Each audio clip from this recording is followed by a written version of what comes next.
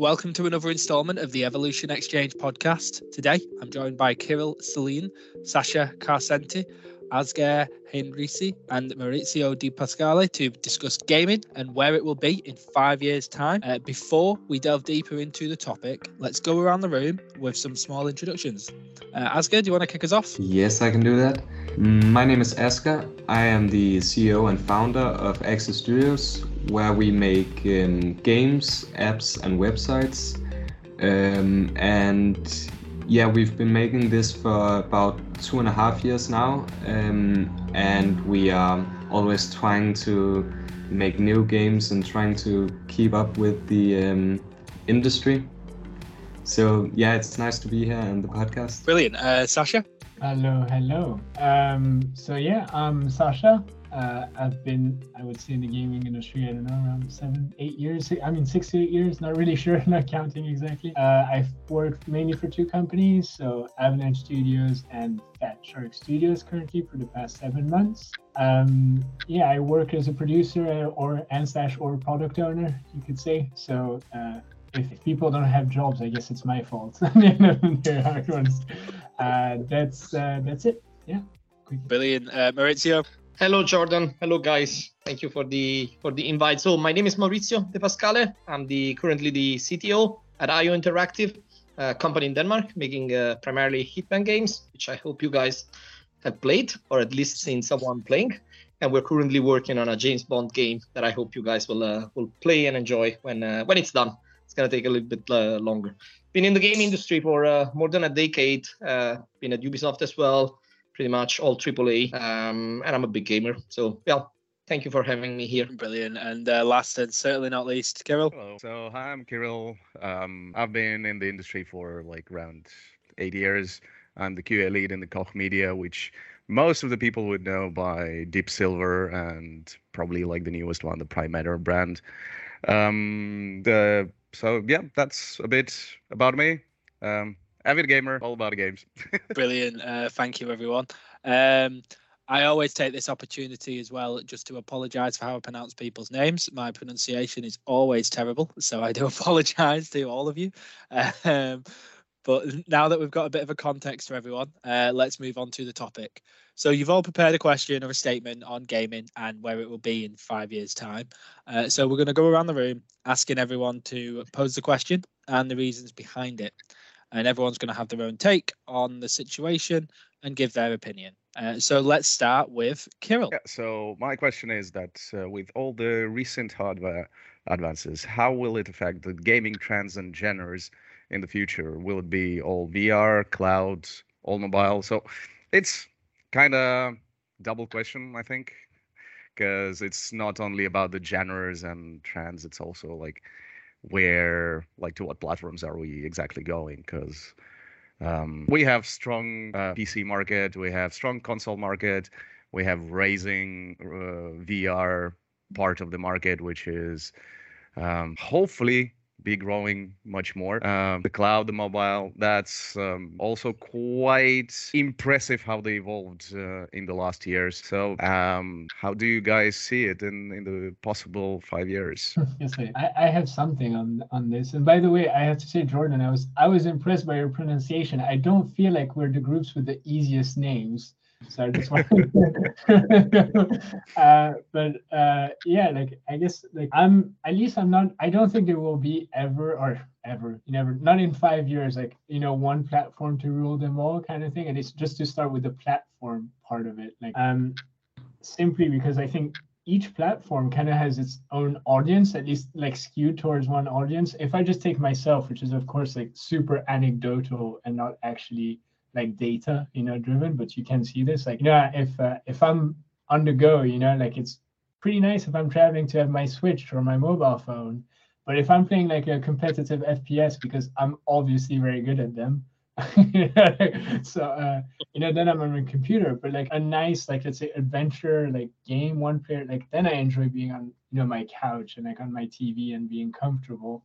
So I'll always think there'll be space for different types of platform would be my first thing. I think it caters to different people and different, even if it's not different people, different needs that they might have in gaming at specific points in time. In terms of like, like where will it be, like VR and cloud. I think cloud is probably for me the most interesting. Like, I don't know, like in how it's developing, because I think the Stadia of them all have at least popularized the idea. Like the idea, not necessarily like it's like hugely adopted. And I think it's just like a technical boundary that we have there. Like literally if we get the tech there, and obviously the games, if the games aren't available on the platform, doesn't matter. But if the tech is there, and it will be at some point, like I still think that would be a huge game changer for me. I think within, maybe if it's not 5 years, 10 years, like that's what I personally believe the most. Yeah, personally, I would agree on the cloud most probably is the one with the most possibilities to be the future. But we'll see. We know everything. I think Sasha had a good point that, I mean, even with the advancement in hardware and these platforms potentially converging in terms of capability, I think they will still stay different because of the audience, because of the way you want to consume them, the type of game that you want to consume there, right? I mean, mobile, it's really about something that you can pull out of your phone and play maybe for 5 minutes, maybe 10 minutes, wherever you are. And then you have the big adventure that, you want to enjoy on your couch, relaxed, or potentially even, lying in bed and stuff like that. PC, you mentioned, first-person shooter, being precise with your mouse and keyboard. So I think even if, one day they might all be equally powerful, or at least within distance, I think the difference in the way we want to consume them, I think that's gonna stay. I mean, I just to add on this, like I just want to say as well, like I work both on mobile and like like PC and console platforms, and especially with mobile, to take the on-the-go platforms, all you cared about, or like the main thing, was like day 1 to day 3 retention. Like, I mean, I think most of like the people here with like at least working on some premium titles know that like day 1 retention on like a PC or console game is not nearly as powerful. So I think that shows a lot on the behavior as well of the consumer, what you look at as important. Yeah, I mean, that's the business model playing there, right? Most games on consoles, clearly premium, paid up front. Mobile, it's completely the other end of the spectrum, right? Where most people these days almost expect things to be free. Agreed. Asger, have you got any thoughts on that question before we move on? Yeah, I think I agree on the point that the different platforms has different audiences. So I don't think there will be one specific VR or cloud-based in the future. Like you said, that it will kind of be all of them. But I'm kind of doubting that the cloud-based is going to be something big, because we've seen a big spike in VR games recently, but I personally haven't seen the cloud games kind of prove that they can get a big audience and expand the way that they should. I think we would have seen some more from them already if they were going to be expanding that much in the next 5 years. So I'm on the cloud base, I'm kind of doubting those. I'm more on the VR side and thinking that's going to be the next big thing.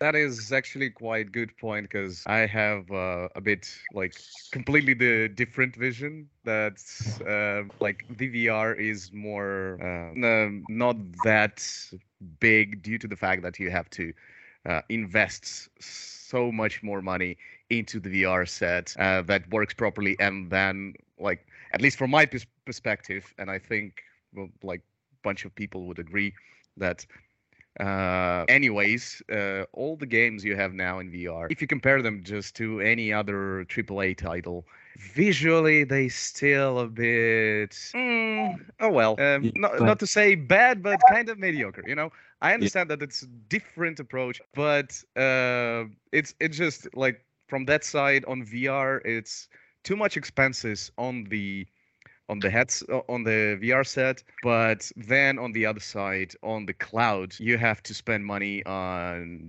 your internet, on the subscription, on the device you will be playing on, whatever it is. So, and like, especially speaking about the cloud right now, technologically, I think that's why it's not growing really that much, because technologically it's not that viable for a lot, like quite a big percentage of the people in general, because you definitely need really good connection and in order to have a decent like frame rate and whatsoever, So yeah, it's quite a tricky situation there. Yeah. But couldn't VR be less expensive in the future? Because if you look at when VR was announced, we have like the HTC and PlayStation headsets, which is incredibly expensive and they basically suck. But we have now we have the Oculus Quest, which is not that expensive. It's expensive, but it's also a really good headset. So, I mean, in the next 5 years, I think we could see some really good VR headsets, which could be less pricey than the ones that we have right now. I hope so. I think with VR, obviously, I think why I'm also a bit more on the curious side, and again, like we don't know the future, so there's no one that's right or wrong here. But for me, it is like generally like right now, I still see VR as like a peripheral to the core experience of gaming. So, if you like gaming, you're going to start with a console. And if you really like gaming, you might dabble into VR because it gives you like a different experience. And that's why I personally think like there's more people that have the internet, which is basically like how cloud works. And the idea of Stadia, even though, you can argue a lot of things, like it's like a cheap subscription like Netflix and almost no hardware, right? And that just opens up. And I think, again, for me, it's a tech problem and a tech and catalog problem that if that can be solved, like the reach, it's just like an interest, I think it's bigger. But I definitely agree with your points. Like I think they will get cheaper. They will get less bulky. Like another point that I had, which is at least on the VR, is like not all of them, but some of them also require space that not everybody has, which is another investment that cuts down. Well, everybody almost has a laptop nowadays or a mobile phone. I can play many games on xCloud now, which is like on your phone and it looks great. So I think VR is a thing of the future. I just think it's further away, in my opinion. Like, I definitely believe in it. I just don't think it's like in 5 years. But your point is totally fair on cloud. Like we also haven't proven much there yet. So who knows? Yeah, to me, VR is not just another platform. It's almost like it's also another media. I think it's pretty hard to just take a normal console or even mobile experience and trying to bring it to VR. And I mean, I said it, as the CDO of a company that actually has taken a large AAA game and made it playable in VR as well. And there's tons of challenges there, right? You mentioned that quite often VR games don't look as sharp as the normal games. I mean, there's technical reasons. You basically need to render multiple times faster than you will normally do on a screen, right? Because the resolution and the FPS required to trick your brain in believing what you're seeing in VR is actually much harder. So a little bit like back in the early days of mobile, people were just trying to bring standard or console games to mobile, and quite frequently or almost always they failed. I think VR is the kind of the same thing. You really want custom designed experiences. You want something that is really a killer app for VR. And so far we have had this kind of vicious cycle where there's no market, there's no players, so no one is really investing on the big games. But I think now with all the buzzword and Meta investing fully on this, I think VR might finally happen in this. We're talking about what might happen in 5 years from now. I think within 5 years we might actually see the first few very big killer experiences for VR that might convince people to get into it. And as Sasha was saying, I think it's gonna get cheaper and cheaper and cheaper. So it's gonna already right now you can get a very good Quest for the price of a small phone pretty much, and it's probably gonna keep getting better and cheaper in the long run. I mean, Half-Life Alyx is probably like a good example of at least like a VR game that was very well received, and I think it's a fair point, right? I think it all starts like video games is a hit-driven business that's driven by content. So as you say, I agree with you, Mauricio. It's like if the content is right, it might be like tailored experiences. Like it's all it needs, right? Because gaming is easy. momentum. You mentioned Halix again. Eventually, there will be another one, and then maybe another Hitman, and then maybe another game, and then suddenly it attracts the interest of both the players and the developers, and it's basically reinforcing itself. That's that spark that a little bit has been missing. So we have seen few very good games designed for VR. We just need the critical mass to go above the threshold required to really turn on this industry. All right, brilliant. Sasha, on to your question next. Ooh, we go second on the presenting myself and the question. I see the pattern.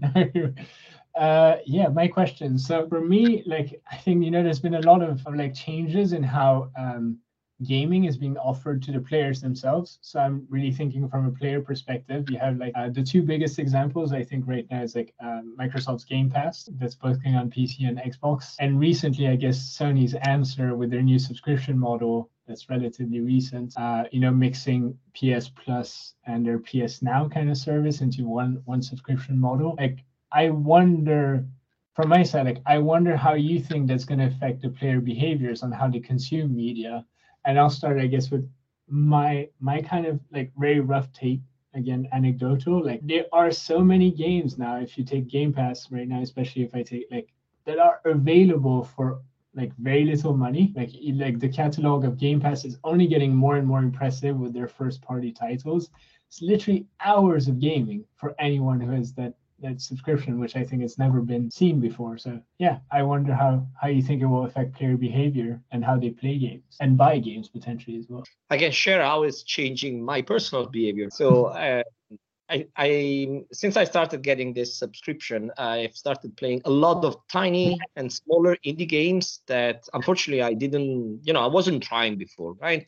Maybe because you didn't even know about them, or just because I'll put most of my money on the big hits and so far. But since I've started using the Game Pass, I've been trying so many of these little gems that quite often you barely hear about, and some of them are brilliant. I love the fact that some of these games don't have this huge, they don't require 300 hours, which you don't have anyway, but you can have a great fun for 5-10 hours, have a great experience, and then jump to another one. So personally, this has already brought this change to my gaming habits, that I've gone from only playing the few very big AAA titles to playing a little bit less the big AAA titles. Still they're predominant, but trying out, having a chance to try out and complete so many of the small indie games that were completely far from not even on my radar before.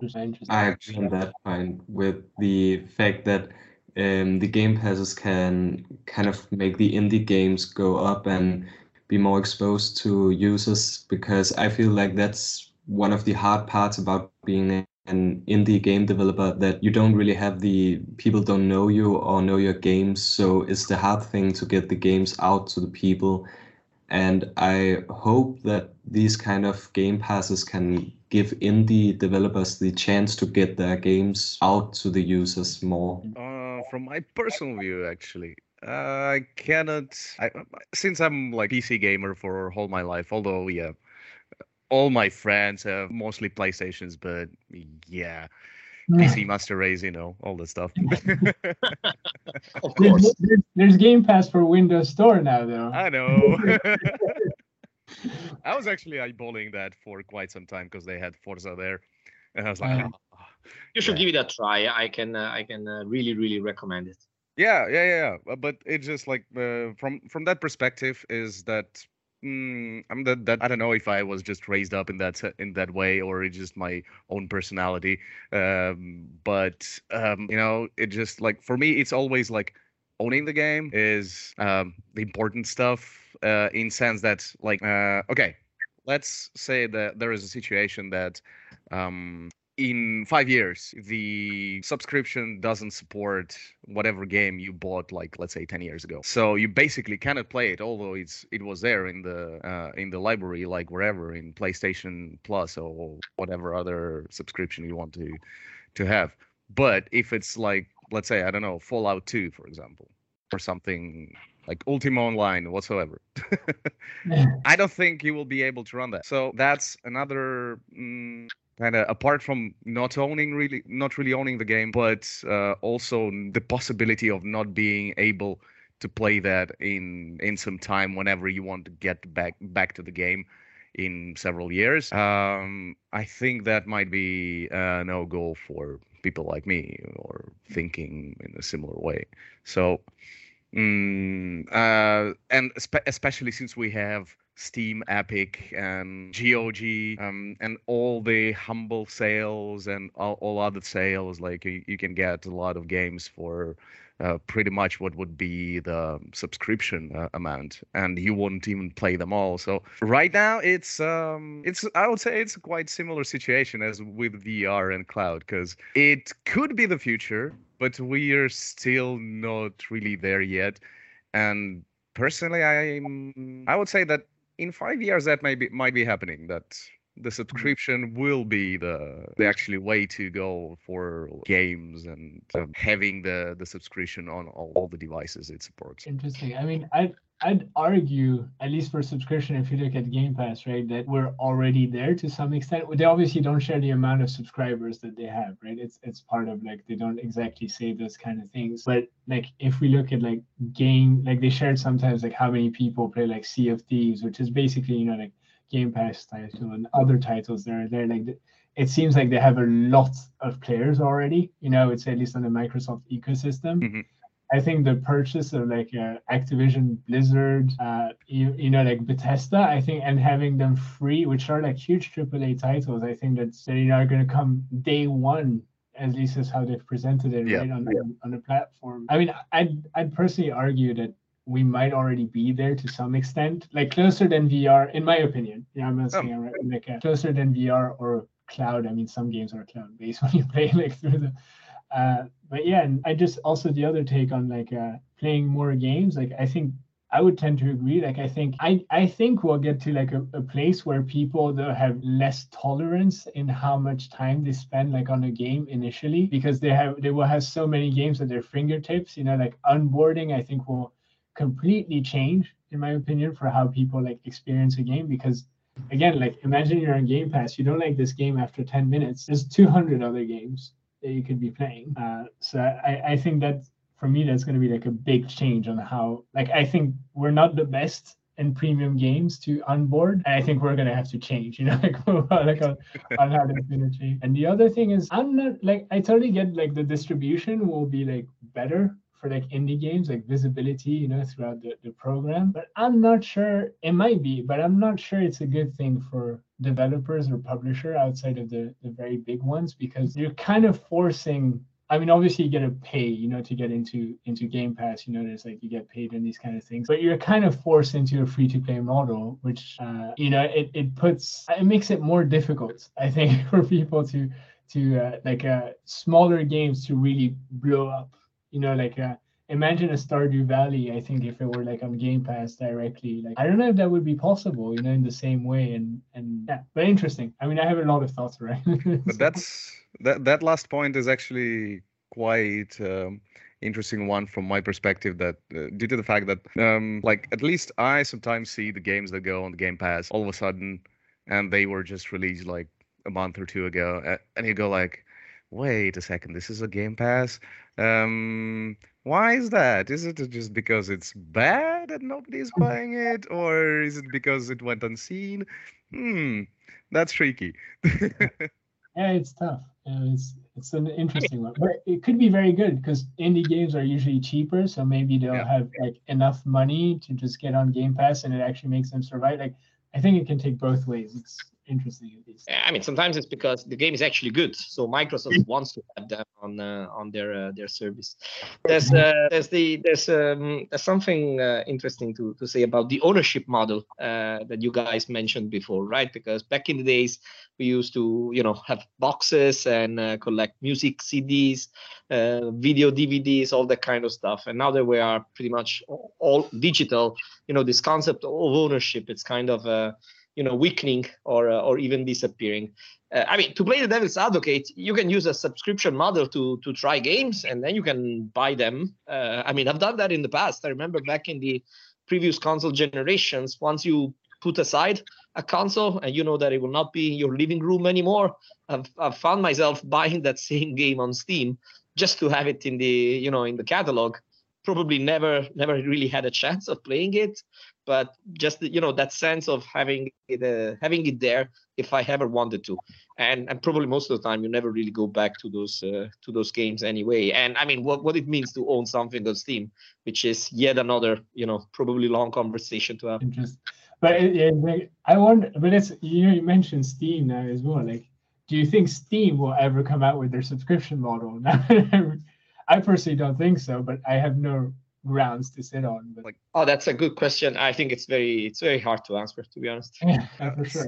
I would say that since they don't really have their platform per se, well, now with the release of the Steam Deck, we can say so. But yet again, since there is nothing solid from their side, I think it's kind of complicated for them to push for the subscription service if they want to go for it, because they already have quite some competition on GOG, Epic, and all the stores you have all around. So I would say that most probably that won't be happening anytime soon, unless they go full bonkers and just have their new Steam Super Deck Pro whatsoever. But on ownership, I have to say, like with games that I really like, I still like getting the box as well. I know it's terrible for the environment, but just having like the box with like the key art on it, I'm like, I know there's a lot of work that's been put into it, so I want to have it. Yeah, that's totally understandable, especially for old people. That's something. Maybe the new generation that they grew up with everything being already digital, probably they don't get this. But I mean, I've been growing up collecting, comics and stuff like that. So that's there is a pleasure in having a physical thing to touch and potentially look at, and then having to take dust off of it once in a while. Exactly. Oh, brilliant. I thought there was a lot of interesting points there, because I very recently upgraded my PlayStation Plus subscription to the extra and then the premium or whatever it is. I didn't realize there was two different ones coming, to be honest. But I saw a game coming out in 5 days, indie game Stray. You may have seen it, guys. It's got a lot of attention, looks really, really good. I was very shocked when I saw that is going to be a day one release. Because I don't personally, I'm not sure how it works with day one releases and where they're going to get as much profit from, I guess, with it being on the subscription model. But yeah, you kind of went into it then, you guys, so that was really interesting. I think when it's first party games, like I don't know if Stray is a first party, actually. I think it might be, but or like an own studio, but at least for Xbox or Microsoft, I would say they're like the goal, as you said, like rather than revenue, is getting people into their subscription model, and a bit like coming back to maybe the metaverse and these kind of things we mentioned a bit earlier. I think that's the ultimate goal. Like it's not even like making revenue out of the games themselves, but like building like an ecosystem. I think that's their ultimate goal with like putting like such big games. I mean, I don't imagine, like, again, Bethesda games are like huge budgets. Like they must be, overall, it must be very risky if we take it just one game at a time versus like the whole ecosystem. At least that's my opinion. That actually leads really well into our next question. So Asger, do you want to go with your question, please? So my question is about the metaverse, because the way we make games and projects is we get hired to do them. And recently we've been receiving a lot of requests to make a metaverse for people, and not that much for games anymore. So my question is, with a new platform for virtual reality, the metaverse, how will that affect the future of games? How they will be bought, if people are still going to play games or if they're going to move to the metaverse, and kind of how this is going to be changing the standard way of using Steam for games or PlayStation or anything like that. Can I piggyback on that by actually asking what is your definition of metaverse? Because different people might actually mean different things. So it would be good to hear what you guys see in that. What is that you think about when you hear metaverse? I think about it's actually a good question, because it's quite different. Some Yeah, I would say a VR game, multiplayer game is probably somewhat the definition, but that can also be just a normal game. Yeah. What do you think is the metaverse? Personally, I would say actually, like at least what I got from the presentation Meta just had about it is that more than like a gaming environment or whatsoever, they want to build up some general virtual environment for pretty much everything you want to do in there. And from what I know, a lot of companies are actually looking into it due to the fact that you can have a lot of educational courses there, meetings, whatever, like expos. Like for example, any gaming expo, you can move into there and like have all the presentations there, have like events and stuff. So I think the initial meta approach was that in terms of gaming, that is a very interesting question in terms where they want to go. Because so far we don't really have a lot of examples of VR, like I mean in the different genres. It's mostly what you have like Half-Life, Alex, and similar. So that is a bit complicated in terms that since we don't really have the audience yet, that's like as we said before, due to the fact that that VR is kind of expensive. I think that's an upcoming question to see in the future, right? So like we will see with what will people be demanding and how the market will react to that. Yeah. So I think for me, like if you guys say, what's the metaverse in gaming, I mean, there's an element of like persistence, I think in metaverses, so that you exist outside of what the primary focus of what you're doing. So if you take gaming, your primary focus is gaming, right? But if there's a metaverse around, let's say like whatever company that wants to do it, it's giving that yourself as a player like now a persistence outside of that game. So it could be anything, right? It's all about growth. I would say it's like, oh well, these people are spending this much time gaming. Maybe because we want to keep them. The next step is that they do their shopping through us. Like their whatever. Like and then maybe do their work. So I think it's any element of like basically of persistence outside of what you initially started with. So I think that's why Facebook, well now which is like Meta, right? They're like, well, we have gaming, we have your social media. I think obviously creating like basically yourself as a persistent entity across everything. I think that's the ultimate goal of all the metaverses, is that you spend your whole life in one of them.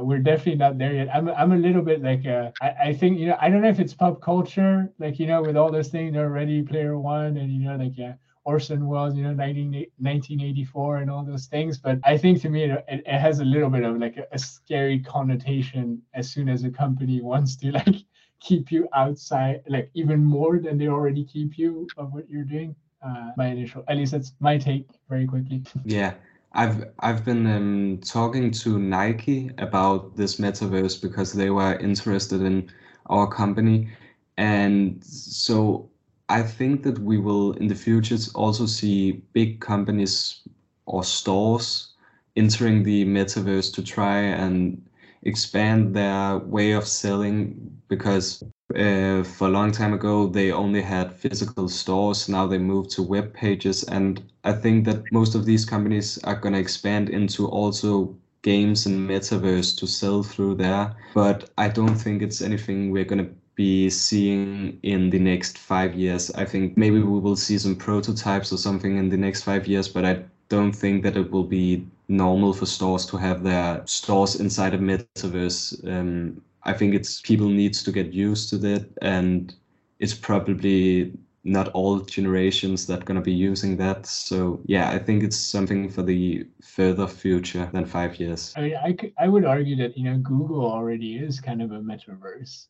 Like you could like like again, like I'm not saying like the Ready Player One and all these kind of metaverses, right? But you can like get the information that you're searching for. Imagine it's an address, and then you get to that address, and then you see like oh, it's a restaurant. Oh, this restaurant has these reviews, and then I'm gonna book through this. Like, I think to me, those are all elements of like metaverses. Obviously, again, it's not like the one in sci-fi movies yet, but yeah, I would say like Facebook and Google, or Meta, sorry, as they're called now. I think they already have incorporated elements of metaverses. It depends a little bit, I guess, to Maurizio's point, like what is it, for you? Like, it depends how you define it. But to me, they've already started. They're just not sci-fi like. Yeah, I agree on that point. We're all defining it in a slightly different way, right? Yeah, agreed. But I think it's scary. Like I just say like what I don't, again, like it might be pop culture. Like it's a scary idea because ultimately the goal is to just keep you in one place doing everything. And I think that comes like it's almost like the goal is almost a totalitarian goal. I mean, I'm sure they won't say it like this and they'll say no, but I have my small brain that's not, like has a hard time like taking away that aspect of it. So I think it's slightly scary.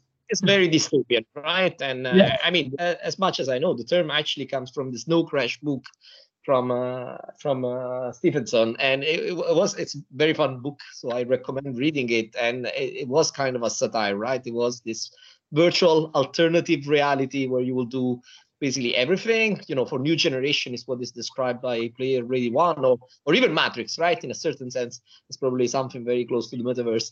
And all these representations, they're pretty dystopian, all of them, right? Yeah. It's a paradise on Earth that humans have built.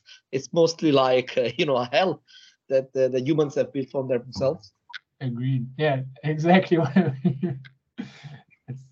But I mean, back on the original question, sorry for detouring the conversation, Oscar. So your original question was, if these things, whatever it is, kind of comes to fruition, how it could affect the future games. I mean, to me, again, the description or the kind of idea of I have a metaverse, which is pretty much virtual reality on steroid and large interoperability, where you could probably, play content from Meta and on the same device or in the same experience play content from Microsoft or Sony or anything else. So it is kind of virtual reality on steroids in my view. So to simplify a little bit, I see like this might be the thing that brings VR finally to fruition now that all the experiences are there and they can be consumed through a VR device. From a technical point of view, in theory, especially the interoperability, the ability of basically, enjoying or using content from different company, even on paper might sound simple, and even theoretically, it's not that complicated. The reality is that moving content between games is a nightmare, even for the same company. Doing content that is backward compatible, it's extremely complicated. Moving even a model between Unreal or Unity sometimes is painfully complicated. So there's quite a challenge there, even from a technical point of view, to bring this vision of the metaverse as a single unified platform that all encompasses to reality. I mean, I don't know if you guys remember. I mean, for some of you, like that's the game Second Life, right, which was like a big hit at the time, right? Which is like, I mean, I think to me it was like almost the start, because what you did in the game didn't, I mean, unless you were an addict, right? But it didn't directly impact your life, right? It was just like, it's literally just like living a life in a video game. And, like that's, there's been aspects which also shows that, like it was a hit back then, so like imagine making Second Life, except it actually, like it is actually your life, It's still around, Second Life, actually. It's still there. It still exists. I don't know if they have. Yeah, I remember the gold rush from big companies to just buy their space on Second Life. I guess most of the has gone burnt, but and the platform now is mostly for some niche kind of meta gaming that is still happening. But you have a good point. I mean, the metaverse might be this super cool alternative virtual reality, but it might also just become something like Second Life 2.0 or some kind of hash of that concept. Brilliant. And that leads us on perfect to our final question. Maurizio? Yeah, that's actually a topic that we have kind of touched kind of all along. So far, we've been talking about cloud gaming, been talking even about metaverse and VR and so forth. So more specifically on the cloud-based gaming, it's something we have seen different companies trying in the past decade. Didn't really work back then. Kind of remember OnLive, Gaikai being some very early, trying this concept very early on. This time around, it seems that there's a second wave, right? Stadia, Microsoft with xCloud, there's Luna from Amazon, and few more might also be trying. Sony is also trying that stuff. So it looks like this time around it's the big corporation that are taking a stab at it. So I'm just curious to hear, do you guys think it will ever work? And if it works, how it will change the industry? Yeah, I mean, for me, it's the thing we're the closest to of what we've spoken to, in my opinion. Like, again, might disagree, but I think, it's always easy in hindsight, and to say like some people have been, like successful to like a varying amount. You also have, what is it, Shadowplay, the other one? What is it called? The NVIDIA one. But yeah, there's others where, varying degrees of success. And I do think that like the two things that need to be like coupled together for it to work is like a good catalog and the technology to be like reliable. And I think those two are very achievable. Like I honestly don't think we're that far away. I think, maybe some people, maybe tried too early or tried to put, like too many things, or just didn't have like everything that was working together. But as you said, now it's the big ones, and I think one of the big corporations is going to crack it as like something that will be successful. I don't know if it will be the biggest thing ever, but I think we're pretty close, in my opinion, to that. Yeah, I would agree on that topic that we're pretty close, although there's still a bunch of issues at this moment with cloud gaming, since again, the technology, we're still not there yet. Well, we're there yet, but like it's not completely covered. Not everybody has a decent router. Not everybody has a decent internet connection, which is required for, like, if you want a 4K, yeah, come on. It should be top-notch stuff. And still, you're not really getting the 4K in the end, which is, yeah, disappointing.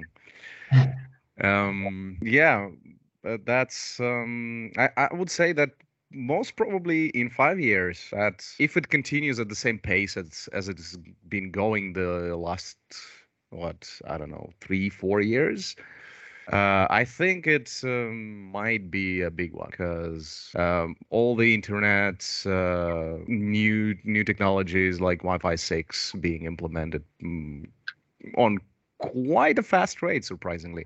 I would say that, yeah, we will be there in maybe even in less than 5 years, and everybody will be just mostly on the cloud, because of course it's easier for everyone, and you can basically play, say so, on a shoe or whatever you have instead of a PC.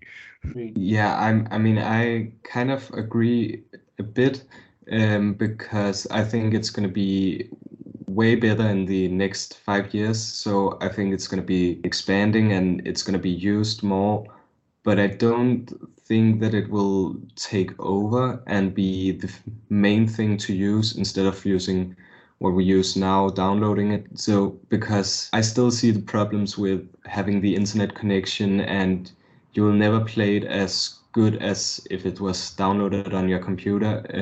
So yeah, I think it will be better, it will work more smoothly, and it will probably gain a lot more use, but I don't think it will take over in the next 5 years and be the main thing to be used. I don't think it's that good it's not going to be developed that good, I think. I think Asger has a very good point, but the way I think about cloud gaming is a little bit, take the Wii, right? So when the Wii came out, some people were looking at these things and was like, what is this? This is never going to replace consoles.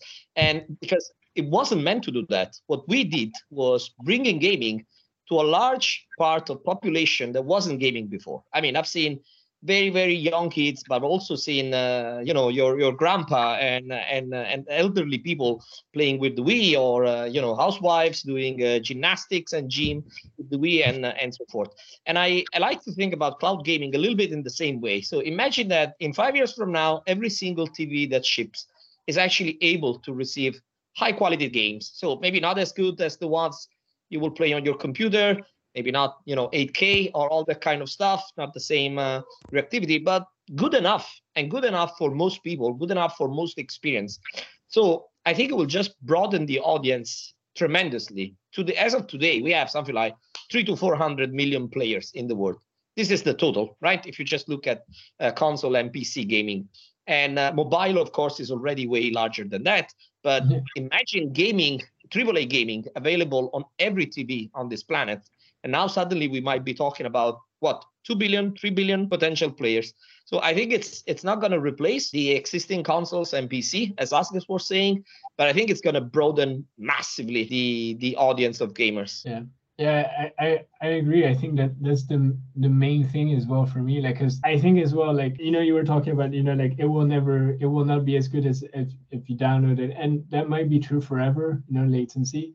But I think the audience is always like the big question, right? Which is like, who is it meant for and why? Like a lot of the games still now in cloud. Like again, I'll take the NVIDIA one. Like they work quite well. Like you're never gonna do like esports through like cloud game, like you're not going to do like those big tournaments with latency. But I mean, imagine someone that just doesn't have, and that's I guess with the audience question of who you reach, right? Imagine someone that doesn't have a lot of money, has like only his phone or maybe like a crappy laptop, but internet is getting better everywhere in the world. Like you'd be surprised like what countries have the fastest internet, if you just look on these kind of things. So it's just like getting better and better, and the reach can just like be so huge, and most people will be, it is what it is, most people will be casual. It's only a subset that are like hardcore gamers. So like, no, I need to play 4K, I need to play at 60 FPS all the time and no latency. So I kind of agree with Maurizio's point. I think it just opens up like those doors like that are have been closed for a long time, or that have been very difficult for us to reach before. Internet is the best, right? I think it's just like I think in the long run is kind of unavoidable.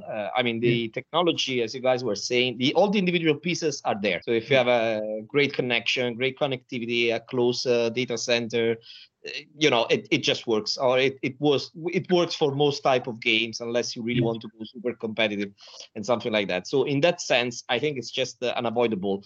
A big question for me is really if the business model will still make sense, because in order for this to be good, you want to have the data center close to the players, but then it means that you can't really reuse those data servers while other people are sleeping and so forth. So there is a little bit of a conflict between centralizing and sharing resources and bringing those resources to the edge for better quality. But I think the big ones, companies like Microsoft, they have the catalog, they have the technology, they have the cloud infrastructure.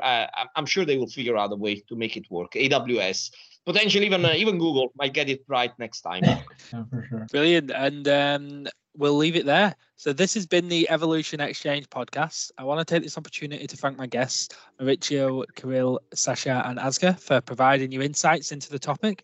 And thanks everybody for listening. If you would like to get involved in one of the upcoming podcasts, reach out to me on LinkedIn or by my email at jordan.lound@evolution-nordics.com. And we will see you all next time.